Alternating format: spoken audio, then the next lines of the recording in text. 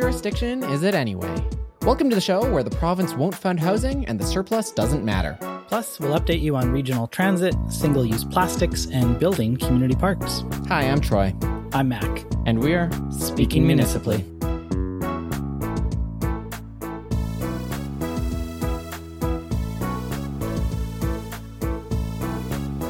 Welcome back to Speaking Municipally, episode 190. That's 2 Queens minus 2. Mac, how will you be spending your federally mandated but provincially prohibited holiday on Monday? Well, I'll probably be up in the middle of the night, so maybe I'll turn on the TV to see the funeral, but otherwise I'll be working just like a normal day. And this is just a normal episode of the podcast, which means rapid fire segment. In a provincial government all about cutting red tape and efficiency, rather than giving a day off, the UCP is recommending that workers who feel extremely emotional about the Queen's funeral on Monday simply sob at their desk at work. Said Premier Jason Kenney, quote, "It's all about efficiency of vertical integration. Albertans regularly sob at their work desk over housing unaffordability, the opioid crisis, the 40-some people dying every week due to COVID-19, and now the Queen. Plus, our government has made sobbing at your desk more accessible than ever. Even if you're actively sick with symptoms of COVID, the UCP has confirmed that at work, without a mask, sobbing is exactly where you should be." The TTC in Toronto, that's their public transit service, has announced that all buses and trains will cease service for 96 seconds at 1 p.m. on Monday in honor of Queen Elizabeth II. Not to be one-upped by Toronto, Edmonton has announced that the Valley Line Southeast will delay its opening by 96 months. Did you see that I stole that joke from Dave? Yes, I did. That's good. It's too good. It's too good. Had to do it. You can credit him if you want. Nope. The federal building in Edmonton will soon be named the Queen Elizabeth II building, after the highway which links the two major cities in the province. Said Transportation Minister Prasad Panda, quote, "The QE2 is the epicenter of Albertan culture. It has the highest concentration of trucks driving 140 kilometers an hour with photo radar license plate covers in the entire province. It seems only fitting that this building would be named after such an influential and important piece of infrastructure." Speaking Municipally is a proud member of the Alberta Podcast Network, locally grown, community supported. This episode is brought to you by Alberta Blue Cross. Alberta Blue Cross understands that running a small business is tough, and they understand that business owners in Alberta are busy. Let Alberta Blue Cross give you peace of mind with a group benefit plan. They offer health, dental, life, and disability coverage for your employees. Alberta Blue Cross group benefit plans are easy to manage anywhere, anytime, and on any device, making it easy for you and your employees to access. To learn more and to explore your options, head to ab.bluecross.ca. Well, Mac, we were careful last week not to provide guesses and predictions as solidly as we had in the past because we have been wrong in the past. But regional transit did take a step forward last week. Yeah, this was at City Council, and they ultimately voted to support the plan 10-3. So they endorsed the Phase 1 service plan for the EMTSC, the Metropolitan Transit Service Commission. This plan is now expected to come, into reality sometime next year, maybe as soon as April 2023. And the Phase 1 part includes 11 routes across the region. What Council didn't do this week was allocate any funding, and we think that it's going to cost at least $7 million from the City of Edmonton to fund their portion of this for Phase 1 plan. But at least they didn't say, we're no longer in this, the regional transit dream is dead. Council did endorse the plan and said, we want to keep moving forward. They're expecting to get more information about the budget later this fall, which they'll, of course, debate in conjunction with all the other budget debates that are going to go on this fall. And I think Council went through great pains at the meeting and afterwards to make it very clear that while it's not funded at this point in time, they were very supportive of the plan. And they made a motion to have the mayor, on behalf of council, write a letter to regional members saying, no, we're 100% on board.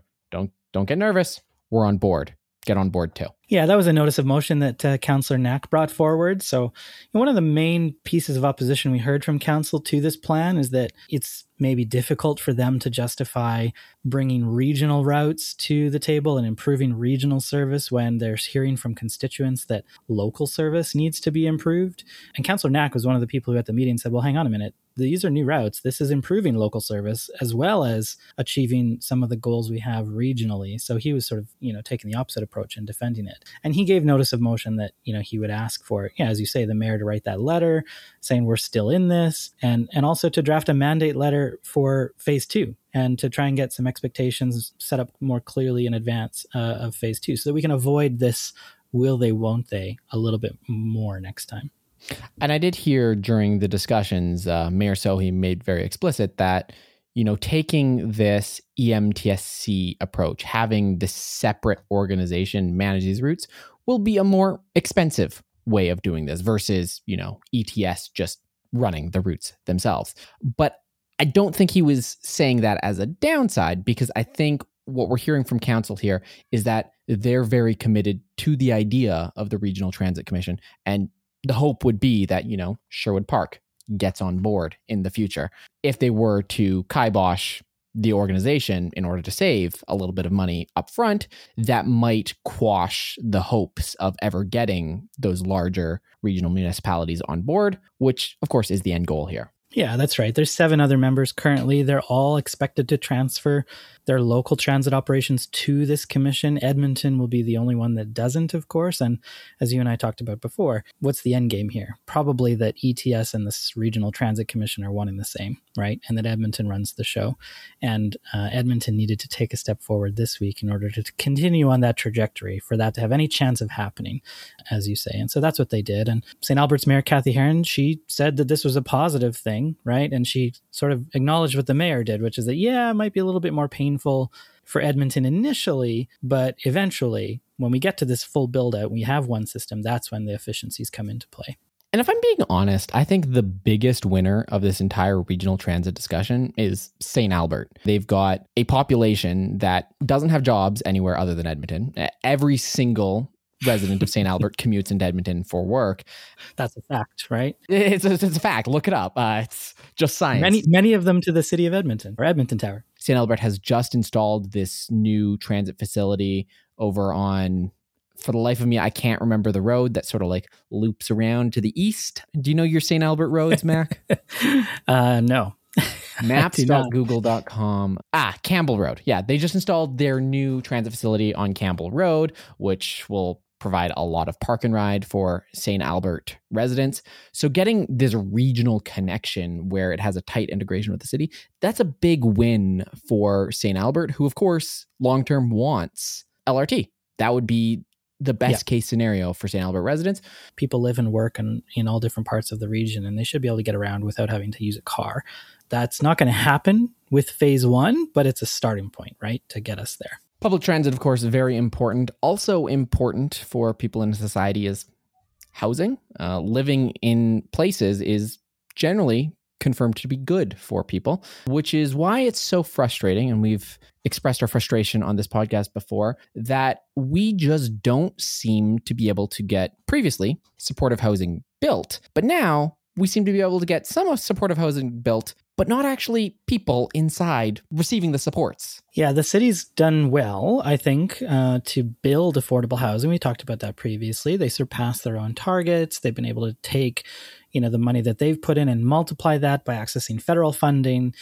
For example, this summer they finished building a supportive housing complex in King Edward Park and another in Inglewood. The 2 buildings are supportive housing buildings, so they're meant to house people who have chronic mental health or addictions issues, and they're meant to have 24/7 staff support. That's the supportive housing part of it. There's about 60 available units in those 2 buildings, and Homer Trust and the city confirmed to CBC this week that nobody has moved in to those units.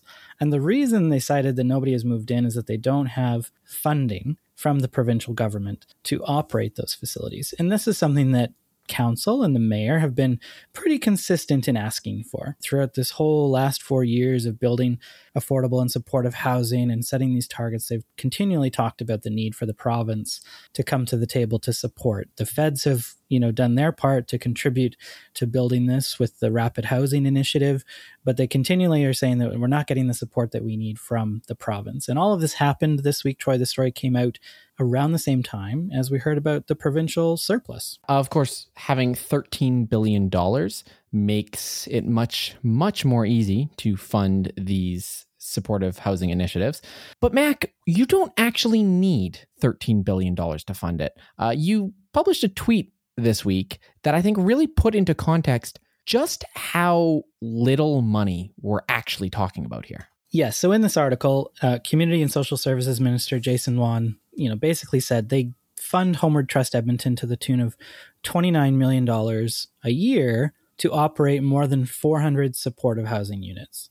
Now, if you do the math on that, it means that you're around $72,000 per unit. So for these 60 units that are built and still empty, we're talking about $4.3 million or so to fund them. And it's actually probably less than that because Homeward Trust says, yeah, we get $29 million for those 400, but it's not just to operate those. That budget goes to a lot of other things, like they're stretched really thin. But even if we just believe the provincial number, $4.3 million is what we're talking about to operate those 60 units. And it just occurred to me that, we've just allocated way more money than that recently from the city of Edmonton over this summer into things that are about operations that potentially could have been used for this. And I'm thinking in particular about the $15.2 million over 2 years that council approved for the Healthy Streets Operations Center in Chinatown. And when they approved that, the mayor himself said, we know that the underlying causes around the safety and security issues in Chinatown relate to mental health and addictions and housing and homelessness. Those things are provincial responsibilities, he said. And he said, quote, I'm under no illusion that we will be able to make our communities safer until we tackle these issues. So they funded the police with money that maybe could have gone to address some of those root issues. And the reason is it's not our jurisdiction. It's not that they just funded the police and they could have spent this money. It's that they set aside $11 million, so more than enough for a couple years of funding this. They set aside that $11 million away from the police budget, then gave it back to the police because we didn't have another use for that money at this point. I understand the jurisdictional argument. I understand this is the provincial responsibility. Personally, I'm past the point of caring. I get so bored hearing that refrain because it's almost tedious at this point. Yes, the province is abdicating their responsibility. Yes, we should drill this down. But yes, we should just do it because the UCP has given us no indication they ever plan to do this. And in fact, have given us every indication that there is no plan to commit this funding. Politically, let's stop holding out our hat, say, pretty please, Mr. Province, let's be kind to these people who need our support the most. Let's just fund it. We clearly have the money because we just fund a Healthy Streets Operations Center, and then send the province an invoice for abdication of responsibility. Like, it sounds like a joke, but if you're looking to do a political stunt, that I think is a very effective way to put pressure on the government. It's like, we paid for this. Here's the invoice. Tell your constituents when you're campaigning why you're making like an orphan well owner and throwing away your invoice. Yeah, I think the previous council felt like they were putting pressure on the province by saying, well, you know what, we're going to get these things built. We have limited budget for capital construction, but we're going to put a good chunk of it toward affordable housing because it's so important. We're going to get them built. And if we do that, we'll get the province to the table to help us operate them. And as you say, there's never really been an indication that the province has any desire or interest to do that. So that sort of political pressure failed, evidently. In all of this, though, I just feel like we've lost sight of what the whole point is, which is to get people housed because we know that it works. There was research out of the University of Calgary just a couple of weeks ago about how effective it is to do the housing first approach. I don't understand why council is comfortable. It seems comfortable to just complain about the province not coming to the table rather than reminding ourselves that there are 60 units that people could be living in if we put the money toward that. And yes, you and I both think they have the money today to do that rather than funding crazy things like this Healthy Streets Operations Center. But even if we think about the savings in the future, this is addressing root causes, right? This is hopefully going to reduce the budget that we need to spend on other things in the future. That's the whole idea. So it seems like a good investment to me to make. So look, we're both on the same page and we're both equally frustrated about this. But I think despite our best hopes, I don't know that City Council listens to our podcast and takes it as gospel doctrine of what they must do at the next meeting. So I don't know that us saying this gets it passed at the next meeting. What's actually going to happen? What are the next steps here? Well, Homeward Trust did say that a few tenants could move in as early as maybe a week or two from now, but it'll be a staggered process. I guess they're going to try and move some money around to help pay for that, analyze some existing programs, see if they can do some creative accounting to make that happen. I suppose we could see something come up in the operating budget discussion that happens. We, of course, know that we're going to be having a conversation, or council will be having a conversation about construction of new affordable and supportive housing units. It's obvious they're going to need to have a conversation about funding for operating those things. And I guess if I'm hopeful, Troy, looking a little bit further out, had council decided to fund even just the 2 years of this, that would get us to the next provincial election, right? Absolutely. And, you mentioned earlier that the city of Edmonton made this play. They said, well, if we fund affordable housing construction and get these capital costs covered, that will put pressure on the provincial government to act and fund this. And we were a bit dismissive of that earlier, and I don't think we should have been. I think it is a very good plan what the previous council put forward in order to put pressure. I think there is just a particular government in power right now that has no desire to appear as if they are being kind to either Edmonton or the most vulnerable or to people who need it. That's just not their modus operandi. And culturally in Edmonton, it was pretty hard to predict we would have such a vindictive government in power. And alas, here we are. But as you say, 2023, who knows what the future might hold. One thing I can tell you council should not do is continue to advocate for two things at the same time, right? They are continually putting pressure on the province to help pay for that Healthy Operations Center. So they approved the money, but they actually want to get money from the province to cover that, while also asking for funding for supportive housing. I think you got to pick one now. And it's clear that the one that we should be getting them to fund is supportive housing. Of course, council does focus on many things at one time. And one of the things that they had planned to focus on this week, but didn't, was a single-use plastics ban. Yeah, this bylaw had come before us previously. It is now ready for second and third reading. This was supposed to be a public hearing for people to have their say about the ban, which, if approved, this bylaw, it would ban single-use plastic bags. There would be fees now, 15 to 25 cents for buying paper bags and reusable bags. There would be a ban on single-use accessories. So if you order from Skip the Dishes or Uber Eats, they're not allowed to give you straws and utensils and condiments and stuff unless you specifically ask for it. Styrofoam cups and containers would be banned. And any restaurant that has service would be required to allow you to use your own cups. And also, if you're going to stay in, you'd have to use reusable cups. So they couldn't serve you a coffee in a paper cup if you're staying in the restaurant. This bylaw would happen sometime next year. There's a federal ban coming next December 2023, on the sale of single-use plastics. And so this is the city trying to get ready for that and to have the rules in place in Edmonton ahead of that happening. Of course, like you said, this has been postponed till the next public hearing, which will be coming up in a few weeks.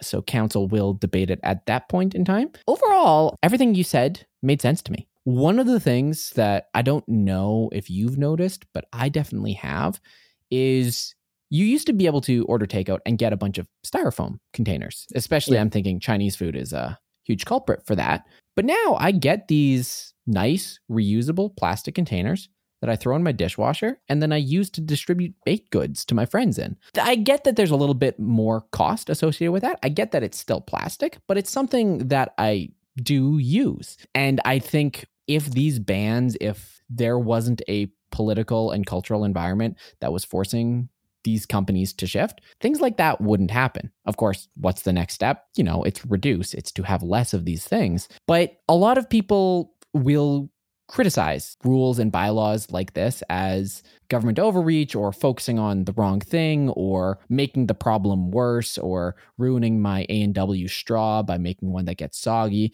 any number of things like that. But we're in a climate emergency and every step counts.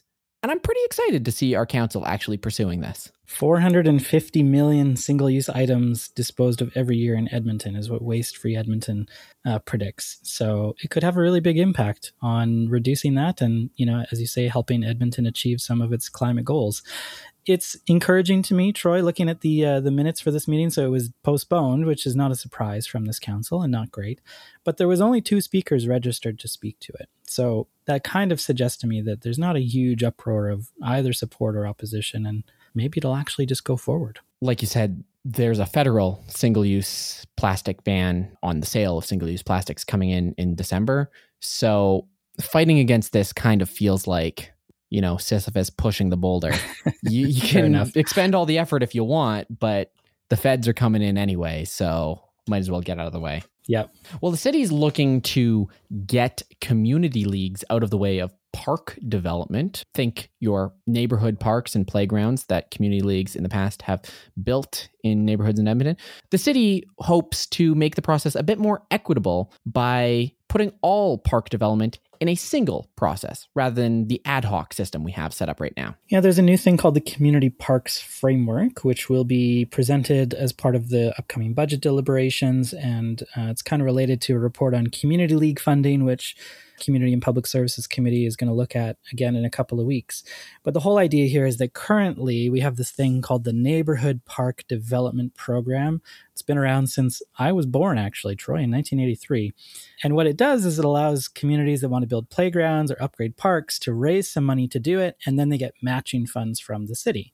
And that maybe worked for a while, but the problem with that is that, as we know, not all neighborhoods and communities are equal. And so some of them are able to raise lots of money and others don't have a chance of raising any of that money. And so it means that things get built in the rich areas and maybe not in the others. And in fact, if you look at the data from the city on this since 2019, since 2009, some neighborhoods have accessed the program multiple times while others have not been able to access it at all. So this new community parks framework is meant to do away with this inequitable program. It will bring planning and development for this parks and playground stuff under the city, just like all of the other things that the city has to manage and plan for. And that has pros and cons. Maybe it'll make it more equitable. The obvious con here, of course, is that the city's budget is limited. And so now if it's all up to the city to fund entirely and to make that happen, we might not get as many things as we had in the past. Having sat on a committee that helped build a playground, I can tell you that process as it currently exists is not very hospitable to communities. There's a lot of community work, and you talked about equal access to funding. Not all neighborhoods have as many rich people within them that are willing to donate. But there's also a level of investment that not all communities have. And that's people with the know-how, time, and inclination to sit on these committees, to work with the city. And it's a lot of work, a lot of time, and a lot of complexity in the existing process. Toning that down, I think also does increase the equity quite a bit. Of course, like you said, at the risk that perhaps this does mean that fewer playgrounds get built. Yeah, no, that's a really good point, right? It's a complicated thing to do, to pursue, and only certain neighborhoods can do that. So I'm optimistic that this will make it a little bit more equitable. The Federation of Community Leagues has obviously been talking with the city about this. And one of the things that they're concerned about is that it might remove a passive community building tool because it sort of takes responsibility out of the hands of the neighborhood. So what do you think about that? Is that a good thing on balance, given that not everybody has the skills, as you say? No, I think they've got a pretty good point there, if I'm being honest. One of the great examples I have of this is, I don't know if you've been near Invermere in BC, but from Invermere to Fairmont Hot Springs, there's a thing called the West Side Legacy Trail. It's this nice separated multi-use path that sort of like weaves through the mountainside. It's a 25-kilometer path. It's a really beautiful ride. Absolutely love doing it. But it's also very cute. There's little mile markers that have the names of the people who contributed to it. There's a lot of like really fun turnouts along the path, and it's a little bit cheeky. There's some jokes. It's very much a community project because there was some matching government funds, but about half of it was raised money-wise from people in the area who wanted this built. Now contrast that something to like in Banff, the Legacy Trail from Canmore to Banff, while a nice trail, it's a great ride, it doesn't have any personality. It doesn't have any whimsy. And it certainly didn't have a community aligned to build it. And this long-standing community immortalized and with these long-standing relationships that building it constructed. I think communities with playgrounds are a lot like that. The friendships and maybe war bonds that are forged during this process can really bring the community together. And I don't see any way where this new process preserves that. Yeah, I hear you. That sounds like a reasonable thing to be concerned about losing, for sure. Let's hope that it actually does mean a more equitable distribution of these things, and so that future generations can benefit from having things built, whether or not their predecessors were able to build bonds while they did it. Well, I think that's probably it for the week, right, Troy? Nothing else crazy happen or make you aggravated this week that we need to talk about? All right, well, since you teed me up, here's what ground my gears this week. There was an Edmonton Journal article, and I'm very reticent to criticize people who are doing coverage of civic issues because that's a good thing. Not many people do them. Yeah, it matters. It makes our jobs easier, all that stuff. But there's this infatuation with looking at voting records, because if you look at Congress in the United States, if you look at the House of Commons, the voting record, that's the way to really prove something is true or false. Is like, you're campaigning on this, but your voting record says otherwise.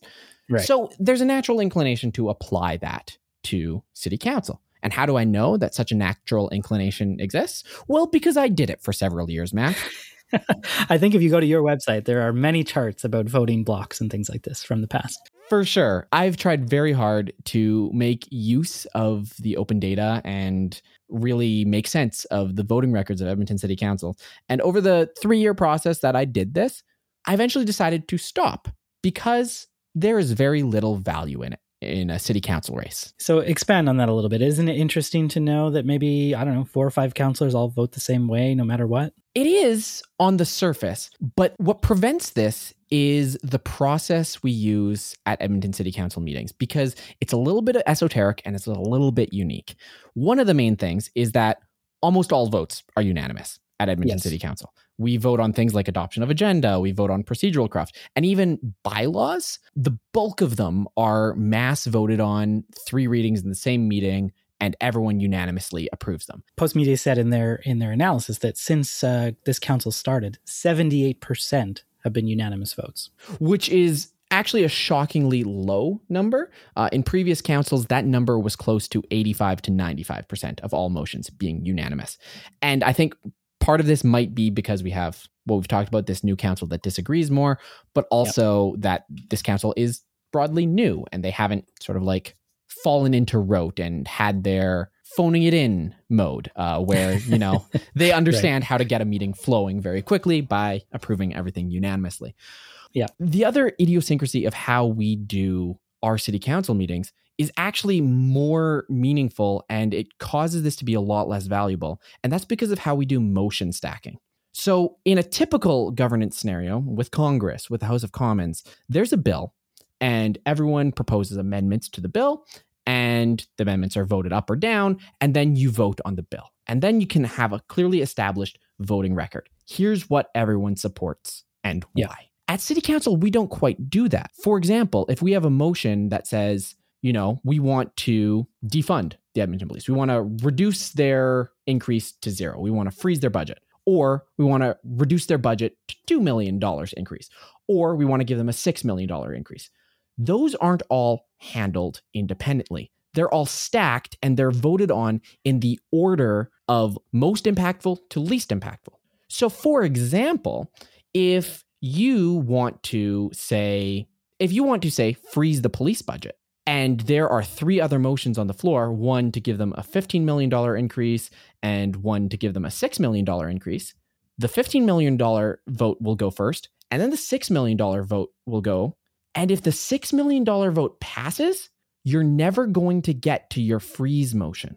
That idiosyncrasy prevents the motions and the voting record from actually telling a true story, because many councillors don't actually get to vote on what they want to vote on. They don't get to put themselves on the record because the motions never go to a vote.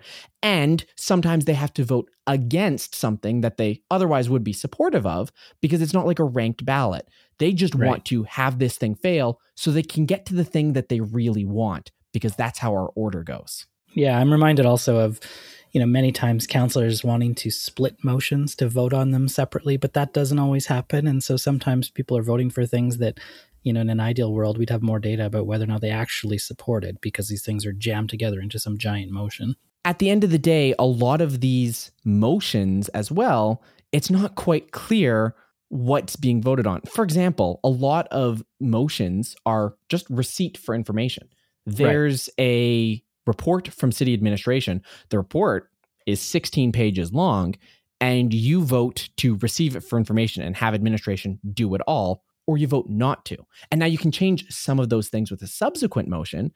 But again, that means that the votes that are recorded are not truly revealing of councillors' intent or of what a councillor supports. It makes it very difficult to establish voting blocks. It makes it very difficult to tell where councillors stand based on the voting record alone, which is why I hate to use it as a valuable metric. Yeah, I hear you. The Postmedia article did talk to a University of Calgary political scientist who said that maybe these informal voting alliances have already developed, but as you say, it's kind of hard to infer that from the data. The most obvious things the data pointed out to me are things that probably you, dear listener, will already know from listening to us describe their meetings to you each week, which is that Jennifer Rice and Karen Principe vote no more than anybody else by far, and that probably the most two opposite councillors are Jennifer Rice and Michael Jans in terms of their voting. Which is interesting, maybe, but some things to consider. For example, Jennifer Rice and Karen Principe have the most no's because they're Mike Nickeling, they're voting no to everything that has a financial cost. Jans is close to there with the vote no, but if you actually look at the votes that Michael Jans is making, he's one of the few councillors that is voting no to second rounds of questioning. Interesting. When there's 75% of votes are unanimous and it's 12-1 on second round of question, and Michael Jans is consistently voting no to second round of questions, it appears that Michael Jans votes no to a lot of things and is disagreeable. Yeah. When in fact, we've complained about agenda management and about council taking too long. Right. Maybe more people should be voting no to the second round. That's another thing that's not a story that the voting record tells. You can dive in and you can tell these stories, but displaying it as percentages, it just doesn't capture that. It's not enough. Yeah, it's not enough. You got to do more work to do it. Well, one thing this Postmedia article did do is get us to talk about it, and maybe it got some other people to talk about council and their councillors and stuff. And so that, as you said at the beginning, is probably a good thing overall. But I think your point is really valid that just looking at the percentages, you can make those numbers tell you anything you want. That's not really the story. As a final reminder, because again, I have looked at this in the past, in previous councils, some of the councillors that agreed the most were Aaron Paquette and Mike Nickel. You can use this as a way of proving horseshoe political theory, or you can use this as a way of discounting voting records as a method for telling a story, or you can tell any story that you want, because this data, it's just not a useful data point, and it's really a method for anyone to tell whatever story they want. It's very easy to invent a story for this data. Thankfully, I don't have to invent a story for Park Power. They've provided me with ad copy to read. This episode is brought to you by Park Power, your friendly local utilities provider in Alberta. They offer internet, electricity, and natural gas with low rates, awesome service, and profit sharing with local charities. Winter is coming. That show's 10 years old at this point. Let's update our references. Winter is coming, and energy usage for all Albertans will be increasing. So now is a great time for listeners to look at their utility bills and ensure they are on the best plan. Albertans have a choice who they pay their utility bills to. Park Power is happy to provide free, no obligations comparisons. If you decide to switch providers, it's easy, and you can feel good knowing you are supporting a local business and helping give back to our communities with your power bills. You can learn more at parkpower.ca. And that's all for this week on Speaking Municipally, but if a listener wants to hear more from Taproot, there's probably other places they can go, right? You should definitely check out our other podcast called Bloom. It's all about innovation in Edmonton, and there's been some really interesting stories. Hosts Faiza Ramji and Karen Unland did a sort of overview of what happened in the summer, a catch-up on innovation-related news, and the most recent episode was all about a former entrepreneur who sold his startup and is now working on something else. So it's kind of an interesting opportunity to get an inside scoop onto the journey of an innovator in our city. And you can find that at bloom.taprootedmonton.ca or wherever you get your podcasts. Including this one, which I'll remind you should subscribe to. Just go open up iTunes, Pocket Casts, Spotify. Click that subscribe button. Get us in your feeds. Stop browsing to the website and playing it every week. I still have the statistics on those of you that do. And I know some of you do it to annoy me, but just stop. Just Do it for Troy. Just subscribe. Until next week, I'm Troy. I'm Mac. And we're Speaking Municipally.